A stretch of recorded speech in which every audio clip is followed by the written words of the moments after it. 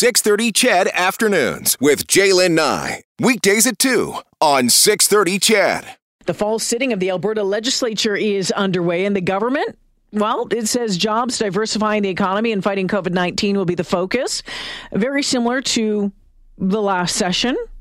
House Leader Jason Nixon said the government plans to introduce between 18 and 20 bills during the sitting, which is scheduled to run until the first week of December.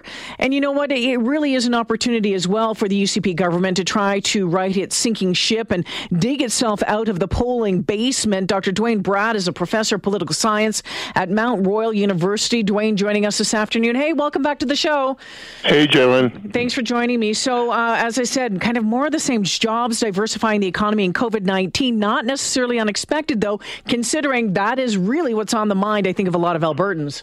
Absolutely, although I think you're going to see two different agendas at work in the legislature. I think the government has one agenda of what they want to pursue, and obviously the NDP has a very separate agenda. So the UCP's got a list of bills that they want to bring through, and this is sort of been the pattern since they were elected, is they've been passing a lot of legislation. And then they talk about, look at how many bills we did, look at what we accomplished. But I don't think the average Albertan is sitting there going, well, you know, they passed 18 bills. They're doing a great job. It's what's in the bills and what's not. And then for the NDP, they are going to focus on a laser beam on COVID. They want to see a public inquiry.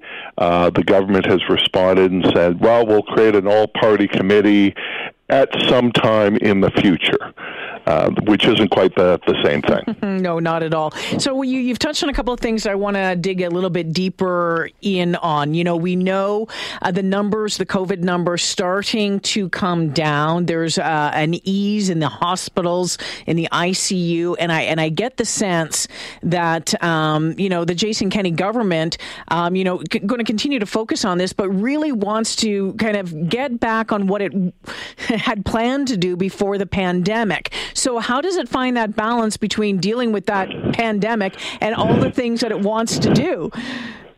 Well, it's notable and not surprising that the cases and ICUs and hospitalizations and even deaths have rapidly declined since they brought in a vaccine mandate in September. I think the bigger question is why it took so long and why between, let's say, mid-August and today, 700 Albertans lost their lives. So it's not the situation now that I think we need to look at. It is what happened in August, September, and October, and even going back to the best summer ever. Those are very important questions that do need to get answered on. Dwayne Bratt joining us this afternoon. We know that Jason Kenney's polling has been rock bottom over the past number of months. How can Premier Kenney bounce back in the polls? How can this government bounce back, do you think? I think it's going to be very difficult for them to do that, and virtually impossible for them to do that. But there are a couple. Why is that, Dwayne? Just no one has recovered from this depth before. Since we have had modern polling, the only governments that have even approached this were Brian Mulroney's Progressive Conservative government just before he resigned in the early 90s, and Alison Redford provincially just before she resigned. So we do not have a past record of some party, some premier going into 20% approval rating and all of a sudden getting it above 50. So it's possible that Jason Kenney's going to be the first, and I think there's a couple of things that they're going to hope and bank on, but it would be absolute precedent setting. So this, NDP obviously seeing this as an opportunity to continue to capitalize on what's been going on and increase their numbers.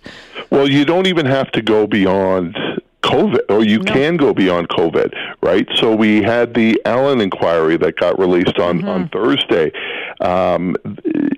All you need to know is that the author of the report and the premier who commissioned the report weren't at the press conference announcing it. That kind of tells you what's in there.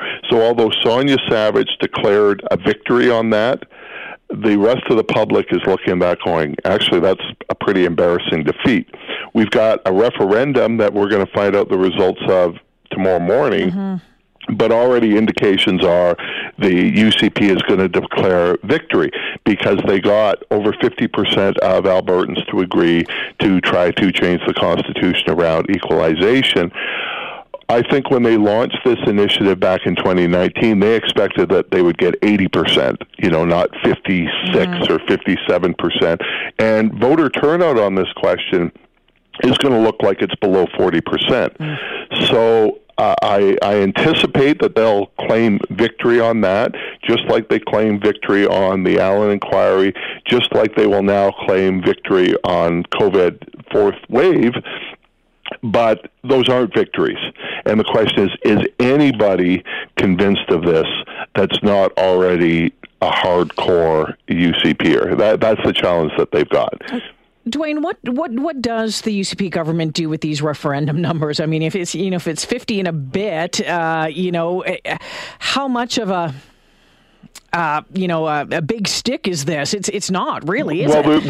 There's two aspects to it. The first is if you rely on the secession reference case from the Supreme Court that talked about a clear question with a clear majority. Mm-hmm. I think the question was absolutely crystal clear, but what the premier and proponents wanted was not what was being asked. So they didn't want people to say, should we change the Constitution? They said, please give us a mandate, give us leverage to negotiate on other matters, whether that's pipelines, whether that's perceived anti-oil legislation.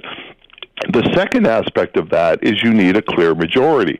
And I'm not sure high 50% with voter turnout below 50% equals that clear majority. So the problem is he's got to do negotiations now, and he doesn't have the overwhelming support of Albertans behind him, and he is also unpopular with Albertans. That's going to make it very difficult to pursue that. On the issue of daylight savings time, we still have to see the results, but that also looks like it's going down to defeat. And one of the criticisms that people had who voted no is that they asked the wrong question. Yeah. That they would have supported permanent standard time, but not permanent daylight savings time. So you're thinking, well, who came up with that idea? Because there are lots of Albertans who absolutely hate changing their clocks. I joke my wife is one of them. Yeah. But given the alternative of walking to school in the dark throughout winter, maybe we're better off doing what we're doing. Dwayne, before I let you go, I mean, it seems for the time being, a month ago, it was a whole different story. It sounded like Jason Kenney's leadership, Jason Kenney's leadership was, teetering on the brink. It seems that the discourse that was being made quite publicly has been quelled. What are you hearing, or what are you expecting to see? I think it's quiet. That doesn't necessarily mean it's gone away. Yeah. And I think the UCP government took a hit on Monday. And people will say, well, it's a municipal election, it's not a provincial election. Well, you've got Amarjit Sohi, a former Trudeau cabinet minister, natural resource minister, becomes mayor of Edmonton. I think that's a pretty strong rebuke to the Kenney government. You listen to Stephen Carter, Jyoti Gondek's campaign manager, and he says, we never campaigned against Jeremy Farkas. We might have mentioned him 3 times. Yeah. We campaigned against Jason Kenney. So I think if I'm a UCP member and I look at the federal results and I look at the municipal results, even though the UCP and Jason Kenney were not on the ballot, I've got to be very concerned with what I'm seeing. Never a dull moment in Alberta politics. No, exactly. Dwayne. Oh, we could just pump the brakes for a little bit. That would be nice. That would be nice. Dwayne, thanks for joining me this afternoon. Always enjoy our conversations. Thank you. Okay, see you, Joe. Yeah, take care. Dr. Dwayne Bratt checking in this afternoon, political science professor at Mount Royal University. We will continue to bring you the latest from the legislature as news unrolls. As we mentioned, the House leader saying that they plan to introduce between 18 and 20 bills. You'll find out the details of all of those as well right here on 630 CHED.